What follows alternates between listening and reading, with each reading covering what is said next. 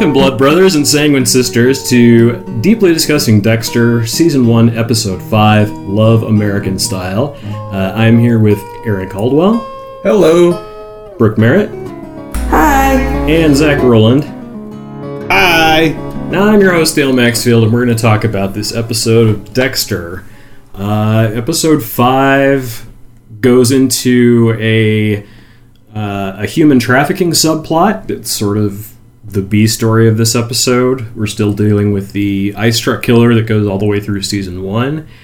And that's where the episode begins, with Dexter talking about he likes to pretend he's alone, or there's no one left to act normal for. And Dokes catches him doing this and says, "Stop grinning like a fucking psycho." Dexter and the forensics team are working the site where Tucci was held, and Masuka and Dexter refer to a bloody sheet as a Jackson Pollock. Just one after the other with the jokes here. Deb shows up looking out of character in the terrible, terrible pantsuit. Dokes is such a hero. Like, every time he shows up, it's just gold. Yeah, this one had the Metsuka. What did I say about the fucking rats? Like, all right, we got F-bomb right out of the gate. Yeah. I really like this one because it did show sort of a lot of the same main characters that work together in this really weird and gross kind of site. But yeah, like Masuka's got his thing going on, Dokes got his thing going on, Dexter's got his thing going on, Deb's got her pantsuit on. And so, there's just a lot going on. That pantsuit is a lot. It's good. The pantsuit is actually there to cancel out everything that's left over from the Lara Croft outfit from last episode. Thank God. In the moment since like 2006. Yeah. So then later, Shonda, the hooker, shows up at Miami Metro to ask Deb to help her with her landlord. And Dokes dresses down Deb for leaving a cigarette butt at the crime scene.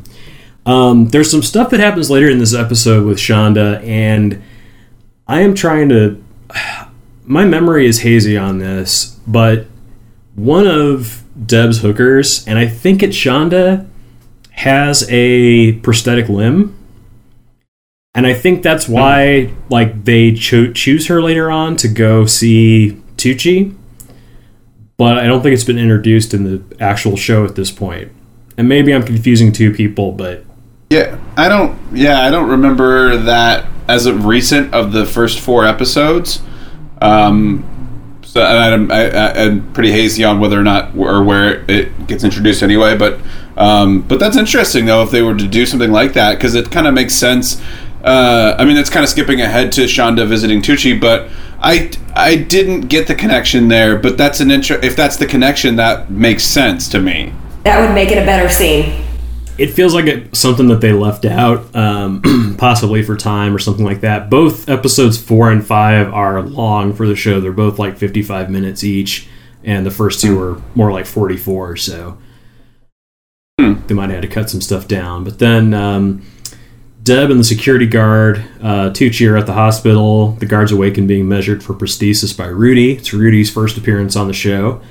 Rudy and the guard are jokingly fighting over who gets to ask Deb out. Despite the pantsuit. And Dokes is trying to get information from him, but he keeps goofing around with Deb. The guard talks a bit about the rats, and Deb suggests blindfolding him to help his memory. He kind of freaks out, and Dokes leads Deb away from him. Well, Deb makes so many mistakes in this episode right out of the gate. She left the cigarette at the crime scene. She's making googly eyes with the prosthetic guy while she's with the victim in this crime. And then she's kind of a little flirty with him, too. It's just like, Deb, sit down. Take a seat. Calm down. Yeah. She does, later on she does say she's trying new tactics, new approaches.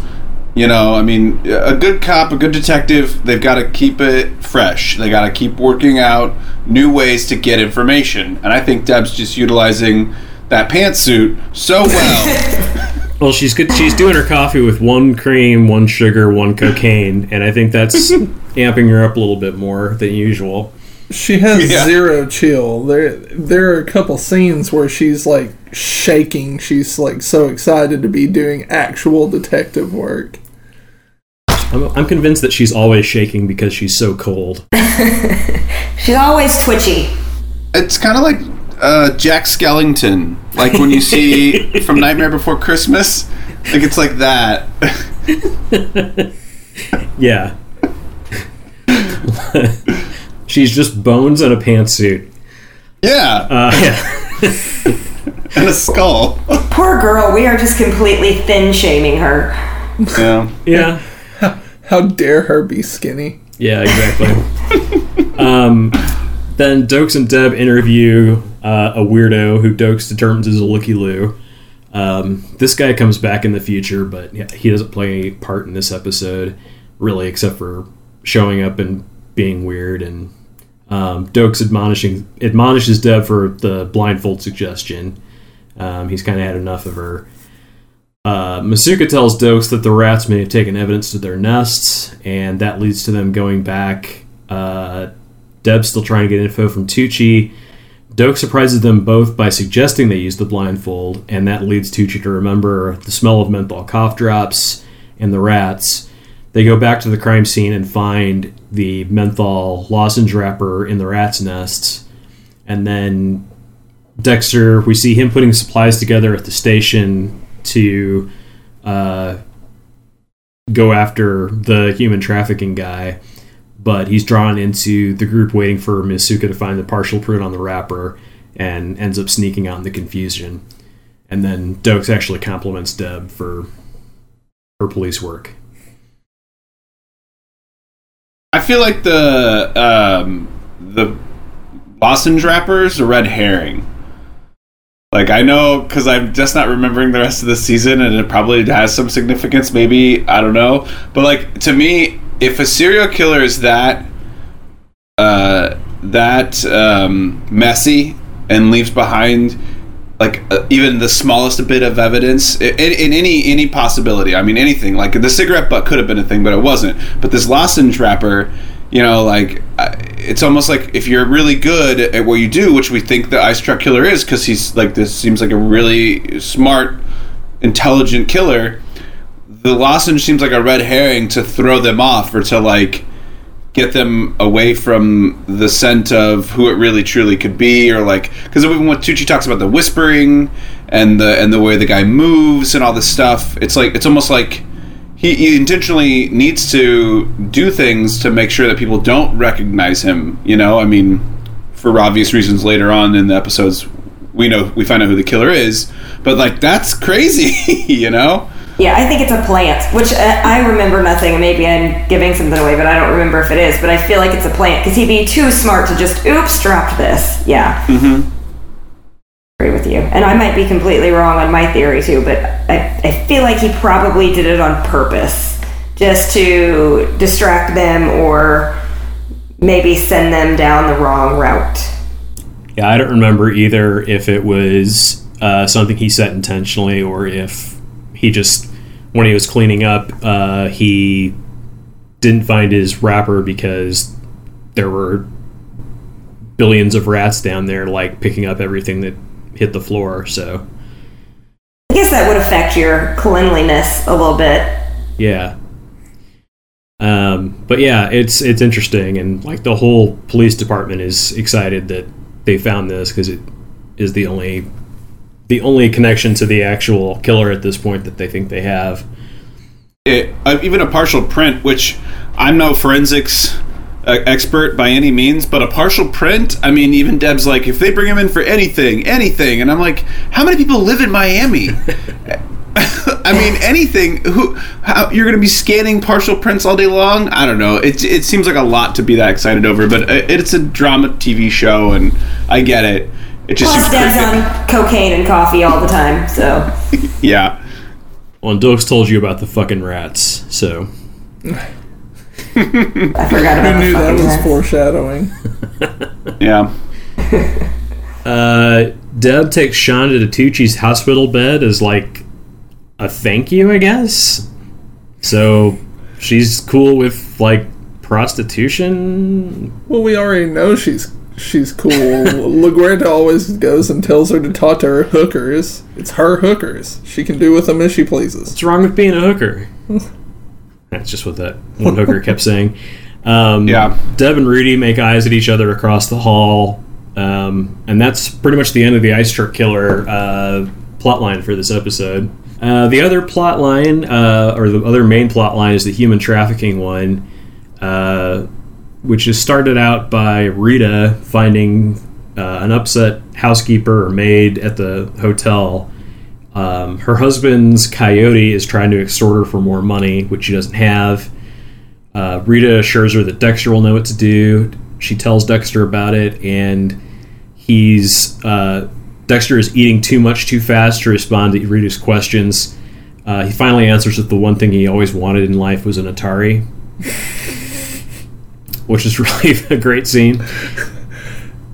She's trying to ask him if there's anything in life that he really, really wants, or if there's ever a dream that he had, which dovetails into the end of the episode. But his mouth is completely full of food, and then he's just kind of like, well, Cody would make fun of the graphics now, but I always did kind of want an Atari 2600. He's just being honest. Yeah. Was this the same housekeeper that she gave the dog to in the last episode? Because they looked incredibly similar. I think it was. Kind of makes sense why she's helping her out. Yeah. Or she sees her around a lot, like maybe her work friend or whatever. Yeah, I think it was. Yeah. So that leads to Dexter talking to some kind of an expert with the police about the extortion schemes, and Dexter is interested in the schemers as being deserving of death for what they're doing. He goes to a junkyard that's most likely being run by the coyote that Elena was dealing with, and he pretends to be there looking for a car part. And so there's this great Dexter taking on a fake persona thing, talking to this guy. He also manages to find out the guy has a boat. The coyote scoffs at him about Dexter speaking to him in Spanish, and Dexter says, "I thought you were Cuban," and the coyote says, "I'm American, man, just like you." Then Yelena's on the beach again. Rita walks up and shakes her head. Dexter couldn't find anything. Dexter breaks into the junkyard in his killing outfit. He discovers where the illegals were being kept chained, and then a body washes up on the beach, which turns out to be Yelena's husband. When they go to the morgue, Rita tells Dexter that the housekeeper may need a shoulder to cry on, and Dexter realizes that that's a bad sign, that he's no longer considered a shoulder to cry on. There's a flashback to where a girl is trying to get Dexter to ask her to a dance, and Harry's there to translate the importance of doing normal things because he's not normal. That scene, Dexter mentions that Angel comes up to him and talks to him about his going out for drinks because he got a pay bump, and it sets off another sad Angel plot. We'll get to it. We will get to it. Okay. I can't take any more sad Angel plots. That's all we have. He's just a sad, sad bastard. That's all there is. Dexter spies on the coyote's house from his boat, The Slice of Life. You notice that Hector has a seemingly oblivious wife. Dexter figures out the coyote's dumping illegals in the ocean who don't pay the extortion, and then Rita calls and asks Dexter if they think that they'll catch the killer. Dexter says he'll come over with a DVD, something light for them to watch, and it cuts to him renting Terms of Endearment. So Rita is just bawling at the end. He then tries to cry by just keeping his eyes open, which makes him look completely insane. He's just staring at her with his eyes wide open. And then his next tactic is to go down on her. And Rita is like, "What the hell are you doing?" She's distraught and not in the mood. I thought that's what most women... Isn't that when most women are, really in the mood? It's when they're crying? When they're crying? Well, from the female perspective, no. Wrong, man. Dex. No, man. He seems like he's really not picking up on those context clues very well. Not the time. Terms of Endearment is an extremely sexy movie, don't get me wrong. Yeah, I've always gone with Beaches. I found that one works really well. Steel Magnolias. Oh, yeah. Steel Magnolias and Beaches, yep. Those are your top two right there. If you want to get Sophie's lucky. Choice. Fried green tomatoes. Yeah, fried green tomatoes. That leads in real well. But yeah, Sophie's Choice is my favorite because it's sort of like... That's a strong choice. That's a romance right there. Yeah. There's a flashback where Dexter comes home from the dance and asks if one day he'll feel real feelings for a woman. Harry hopes so. Dexter goes out to the Coyote's boat to get more evidence, and he finds a bunch of burner phones and a cargo hold full of water and dead bodies. The Coyote shows up in a van and takes off with the bodies to dump them. And then back at the junkyard, he shows up with another van load of illegals, but Dexter's left a row of candles out as bait that lead into an airstream where Dexter sets him up with a kill room. Suddenly, his wife arrives in the yard. Dexter watches as she checks the barn and is just as heartless to the illegals. The wife says to them, "Get back in there, you human piece of shit." The husband and wife then wake up together on Dexter's table, and Dexter is shocked when they tell each other they love each other. And he asks them for advice, basically asks them how they love each other after 12 years. They answer that they share the same dream. And Dexter says, "That's helpful." And then he gags them and kills them. That's my favorite scene so far, when he's sitting there asking them for love advice as they're on the kill tables. Yeah, it's great. How awkward was it when the wife said, "Get back in there, you human piece of shit"? Like, who says that outside of pod people? Somebody who deserves to die on the kill table. Yeah, I think that's the point, is to like make her as deserving as possible with one line of dialogue. I was gonna say, I was kind of not necessarily confused or I guess I was a little thrown off by the fact that they kept calling him a coyote. Because I mean, in my mind, and I know that coyotes can come in different forms, but this guy's awful. He's kind of one of the top of the worst of coyotes. But like normally, you hear about coyotes being the ones who are sort of in the middle of it, and they're the ones that they meet up with a group of immigrants or people that are trying to cross the border, and they like get them through the Rio Grande or whatever. Like, this guy was straight up, like human trafficking, essentially, like, it wasn't even like they had a chance. Yeah, that's my mistake, Zach, because when I took notes, I kept calling him the Coyote, and I think his name is Jorge, and you're right, the Coyote's the one that brings them across the border. He was just, like, holding them, and he's the one essentially running the scam for the extortion. The police say that that's pretty common, and I think, unfortunately, that is pretty true, that they don't tell the family until they've made it to the other side that there's going to be this extra payment or they're going to kill the people. So, yeah, technically he's not a coyote. He's more of a human trafficking guy. And people don't always think... People tend to think of human trafficking as... part of the sex trade, not necessarily as part of kidnapping and extortion plots, but it is kind of the same thing here. Yeah, I think they did reference him as a coyote at least once. I feel like the wife did or something like that. It was the expert that Dexter talked to. She says the coyotes come out. The coyotes get him over and then request more money. And so you just assume that he's a coyote. Yeah, it's a weird thing because it's like the transference of people in that regard.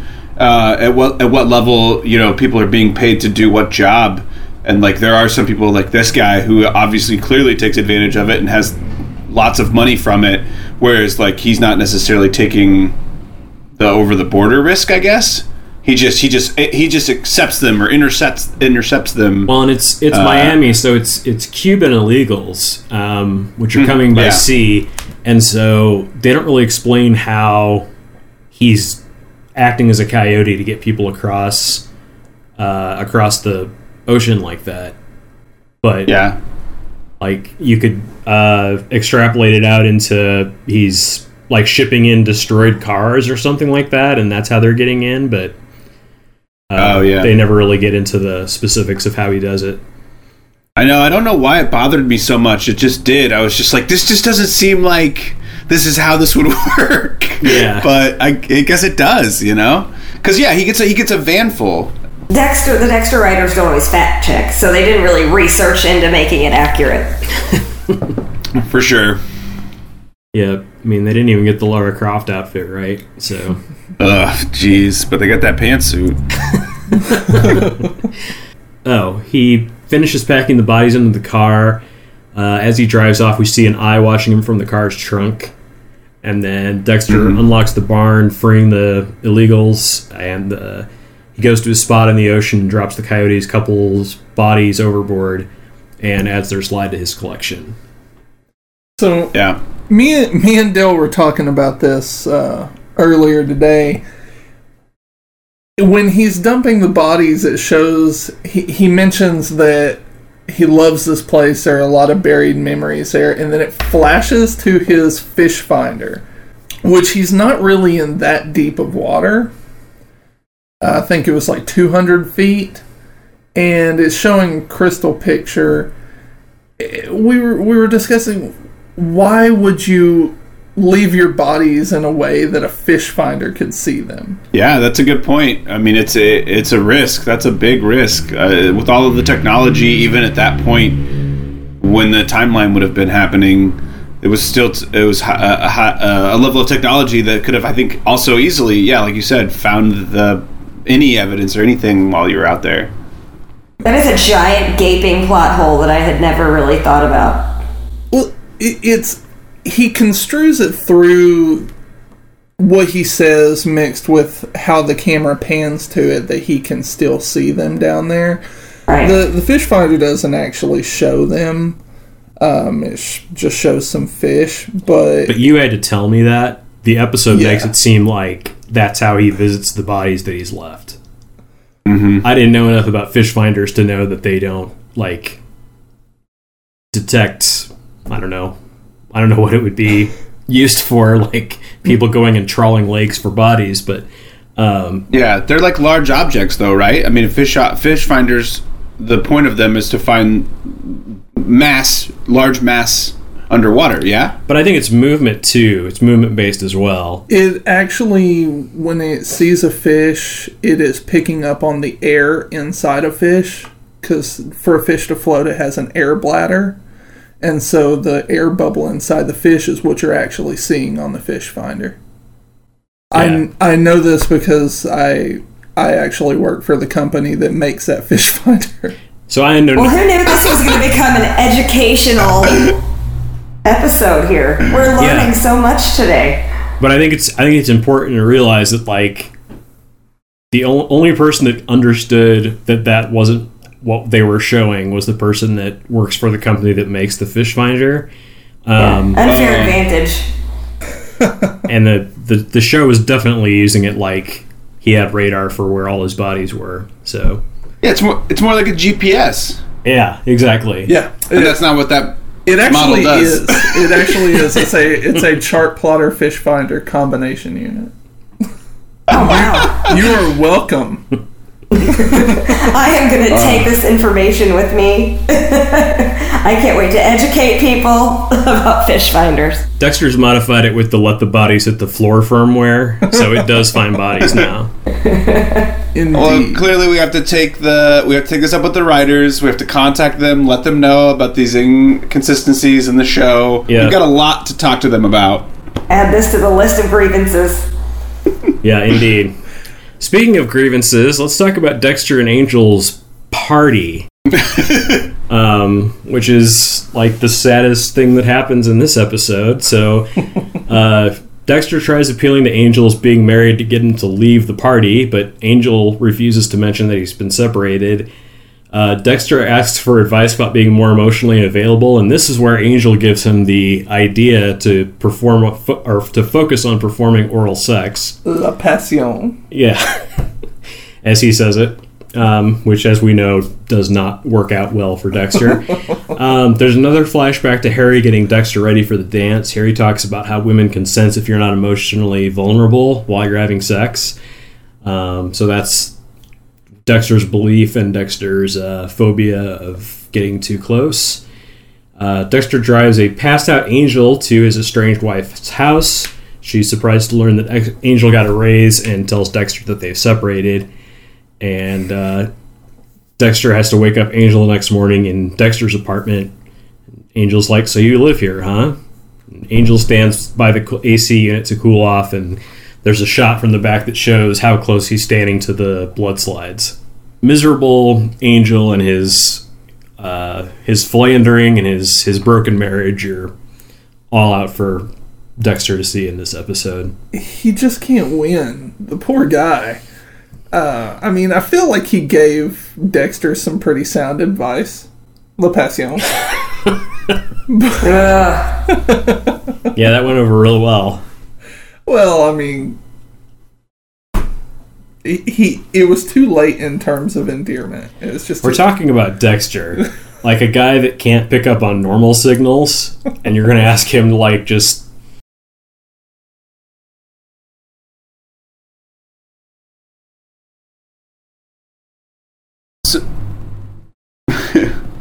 Yeah.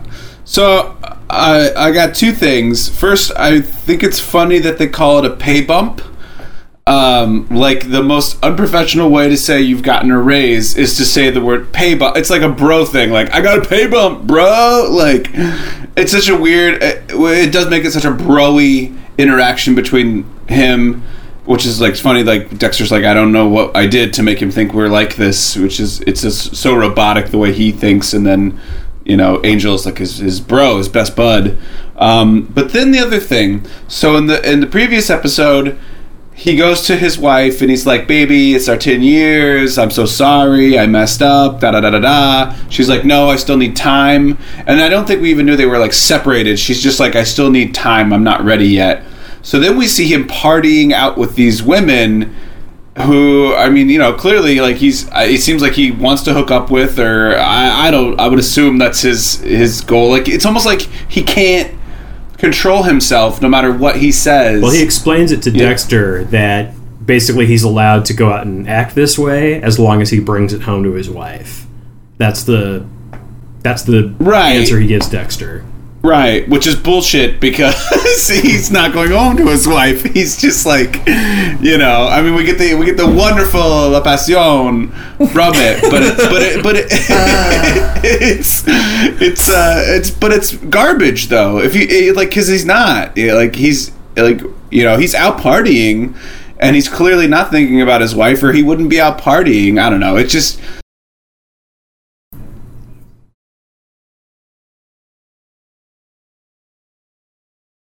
Well, I mean, the scene directly after where Dexter wakes him up and gives him coffee, Angel is still trying to hold it under wraps by saying, "Oh, you go on ahead, I'll close up, I gotta swing by home, my wife gets worried," you know, things like that.